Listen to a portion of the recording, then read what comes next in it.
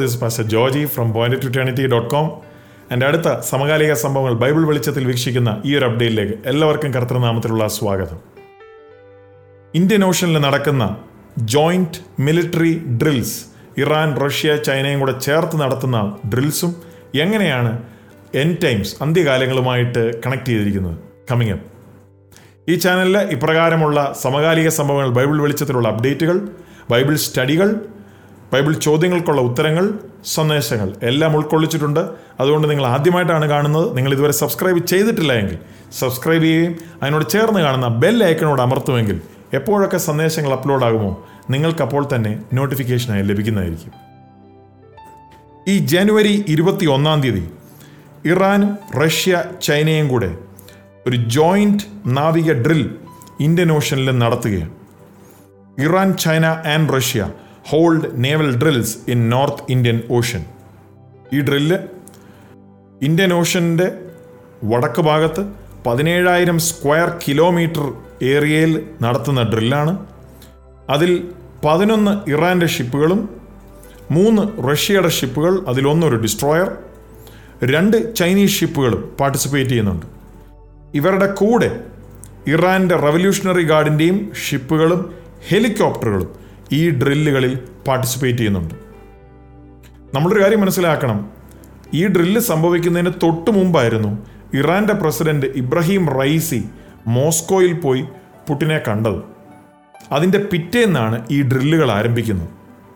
2019 ശേഷം ഇങ്ങനെ ഈ 3 രാജ്യങ്ങളോട് ചേർന്ന് നടത്തുന്ന ഡ്രില്ലായിട്ട് നോക്കിയാൽ ഇത് 3ാമത്തെ ഡ്രില്ലാണ്. പ്രിയമുള്ളവരെ, ഈ രാജ്യങ്ങൾ ഇപ്പോൾ വളരെ ഫാസ്റ്റായിട്ട് അവരുടെ കാര്യങ്ങൾ നടത്തി വരികയാണ്. കാരണം ഇവർക്കെല്ലാവർക്കും ഒരു കാര്യം മനസ്സിലായി, അമേരിക്ക പഴയതുപോലെ ശക്തമായിട്ടൊന്നും ഇനി ഇടപെടാൻ പറ്റുന്നില്ല. റഷ്യ നോക്കി, ഉക്രൈൻ്റെ ബോർഡറുമായിട്ട് സ്ഥിതി ചെയ്യുന്ന ആ സ്ഥലത്ത് റഷ്യ 100,000-ൽ പരം സൈനികരെ അവിടെ വിന്യസിച്ചു കഴിഞ്ഞു. അമേരിക്കയും വെസ്റ്റും വിശ്വസിക്കുന്നത് ഏതൊരു സമയവും ഒരു റഷ്യൻ അധിനിവേശം ഉക്രൈനിലേക്ക് നടത്താൻ ഇടയുണ്ട് എന്ന് തന്നെയാണ് അവർ വിശ്വസിക്കുന്നത്. അപ്പോൾ ഒരു വശത്ത് അത് സംഭവിക്കുമ്പോൾ ചൈനയെ നോക്കി, ചൈന ഇപ്പോൾ വിൻ്റർ ഒളിമ്പിക്സ്, ഫെബ്രുവരിയിൽ നടത്താൻ പോകുന്ന വിൻ്റർ ഒളിമ്പിക്സിന് വേണ്ടി റെഡി ആയിക്കൊണ്ടിരിക്കുമ്പോൾ മറുവശത്ത് അവർ തൈവാനെയും നോട്ടമിട്ടിരിക്കുക. എക്സ്പേർട്ടുകൾ പറയുന്നത് ഈ വിൻ്റർ ഒളിമ്പിക്സ് അവസാനിക്കുമ്പോൾ ലോകത്തിൻ്റെ ശ്രദ്ധ ചൈനയിൽ നിന്ന് നീങ്ങി മാറിക്കഴിയുമ്പോൾ ചൈന വളരെ ഫ്രീ ആയിട്ട് തന്നെ തൈവാൻ്റെ വിഷയത്തിൽ ഒരു അധിനിവേശം നടത്തുവാൻ നല്ല സാധ്യതയുണ്ട് എന്നാണ് എക്സ്പേർട്ടുകൾ പറയുന്നത്. ഇറാനെ ശ്രദ്ധിച്ചേ, ഒരു ഭാഗത്ത് ഈ ആണവ കരാറുമായിട്ടുള്ള ആ ടോക്സ് നടന്നുകൊണ്ടിരിക്കുക. ആ ടോക്സ് അതിൻ്റെ വഴിക്ക് മുന്നോട്ട് പോകുന്നു. ഒരു കൺക്ലൂഷനും ഇതുവരെ എത്തിയിട്ടുമില്ല. എങ്കിൽ കൂടി ഇറാൻ്റെ പദ്ധതിയുമായിട്ട് മുന്നോട്ട് പോയിക്കൊണ്ടിരിക്കുക. അവരുടെ ആണവ പ്രോഗ്രാം ഡെവലപ്മെൻറ്റ്, ആണവ ബോംബ് ഉണ്ടാക്കുന്ന കാര്യങ്ങളിലെല്ലാം അവർ ശക്തമായി തന്നെ മുൻപോട്ട് നീങ്ങിക്കൊണ്ടിരിക്കുക. അപ്പോൾ ചൈന, റഷ്യ, ഇറാൻ ഇവരെല്ലാവരും കൂടെ ചേർന്ന് പല കാര്യങ്ങളിലും ഒരുമിക്കുന്നതായിട്ട് നമ്മൾ കാണുന്നു. അപ്പോൾ തന്നെ ഇറാനെ സംബന്ധിച്ചിടത്തോളം ചൈനയും റഷ്യയും തമ്മിൽ വളരെ ശക്തമായിട്ടുള്ള ഒരു കൂട്ടുകെട്ട് ഇപ്പോൾ ആ ഒരു റീജിയനിൽ ഡെവലപ്പായി വരുന്നത് നമ്മൾ കാണും. ഇറാന് വളരെ നല്ല ഒരു ആഗ്രഹമാണ് ആ ഭാഗത്തെ, മിഡിൽ ഈസ്റ്റിൻ്റെ ഭാഗത്തെ ഒരു നല്ല മേജർ പവറായി തന്നെ തീരണം. അതുകൊണ്ട് തന്നെയാണ് ഇപ്രകാരമുള്ള ഈ ഡ്രില്ലെല്ലാം നടത്തുമ്പോൾ ഈ രാജ്യങ്ങൾ അമേരിക്കയ്ക്കും വെസ്റ്റിനും കൊടുക്കുന്ന സന്ദേശം എന്താ? ഇതാണ് ഇനിയുള്ള പുതിയ ഒരു ഗ്രൂപ്പ്, റഷ്യ, ചൈന, ഇറാൻ.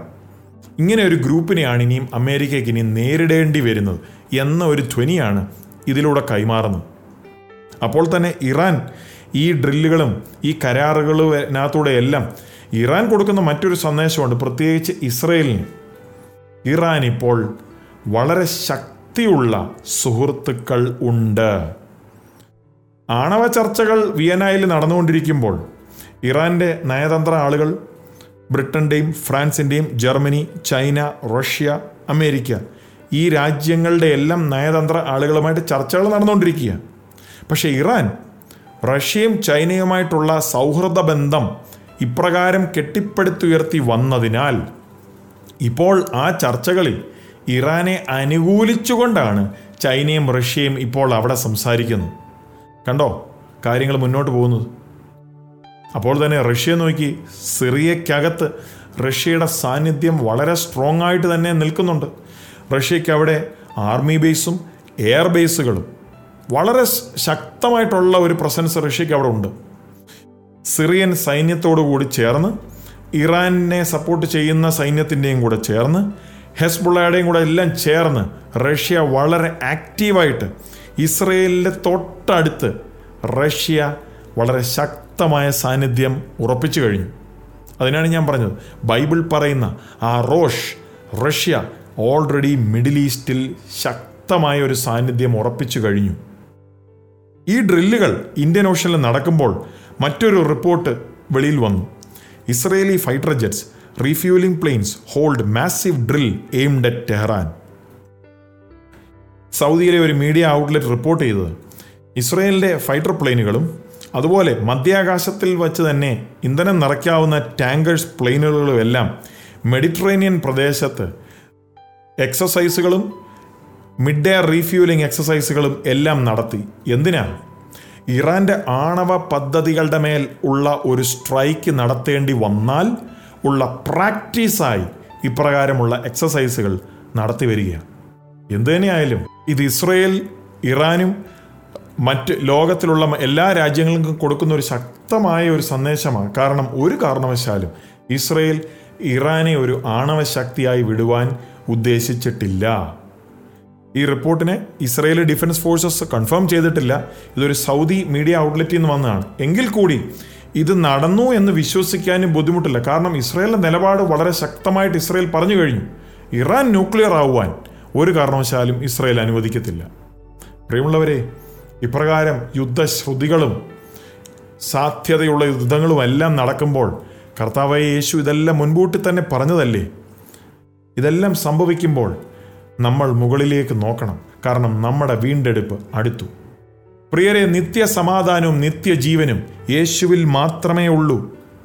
യേശു തന്നിരിക്കുന്ന ഏറ്റവും വലിയ പ്രത്യാശ ഈ ദുർഘട സമയങ്ങളൊക്കെ സംഭവിക്കുമ്പോൾ ഈ പറയുന്ന യെഹെസ്കേൽ 38 യുദ്ധവും വരാൻ പോകുന്ന ആ മഹാവ്യാധിക്കാലമൊക്കെ വരുന്നതിന് മുമ്പ് തന്നെ ഉൽപ്രാപണ വരവിങ്കൽ യേശു കർത്താവ് വന്ന് അവൻ്റെ സത്യസഭയെ ചേർക്കുവാൻ വേഗം വരുന്നു. അതാണ് നമുക്കുള്ള ഏറ്റവും വലിയ പ്രത്യാശ. അപ്പോൾ ഈ കാര്യങ്ങളെല്ലാം സംഭവിക്കുമ്പോൾ നമുക്കൊരു കാര്യം മനസ്സിലാക്കാം, ഉൽപ്രാപണം അത്രയും കൂടി അടുത്തു. ചോദ്യം, താങ്കൾ ഒരുങ്ങിയിട്ടുണ്ടോ? ഒരുങ്ങിയിട്ടില്ല എങ്കിൽ മാനസാന്തരപ്പെട്ട് യേശുവിനെ സ്വന്തം രക്ഷിതാവും കർത്താവുമായി സ്വീകരിച്ച് യേശുവിന് വേണ്ടി ഒന്ന് ജീവിതം സമർപ്പിക്കാമോ? ഇനി ഓൾറെഡി ഒരു ദൈവപൈതലാകുന്നുവെങ്കിൽ ഓരോ ദിവസവും കർത്താവിന് പ്രസാദകരമായ ജീവിതം ജീവിച്ച് വിശുദ്ധിയിൽ നിന്ന് വിശുദ്ധിയെ തികച്ചുകൊണ്ട് മറ്റുള്ളവരോട് യേശുവിനെ പറ്റി പറഞ്ഞുകൊണ്ടും ഓരോ ദിവസവും വളരെ പ്രാർത്ഥനയോടെ ആയിരിക്കുവാൻ ഒന്നുകൂടെ ഏൽപ്പിക്കുമോ? സമർപ്പണങ്ങളും റീഡെഡിക്കേഷനുകളും ഒക്കെ എടുക്കുവാൻ ദൈവമായ കർത്താവ് നമ്മളെ എല്ലാവരെയും സഹായിക്കുമാറാകട്ടെ. God bless you.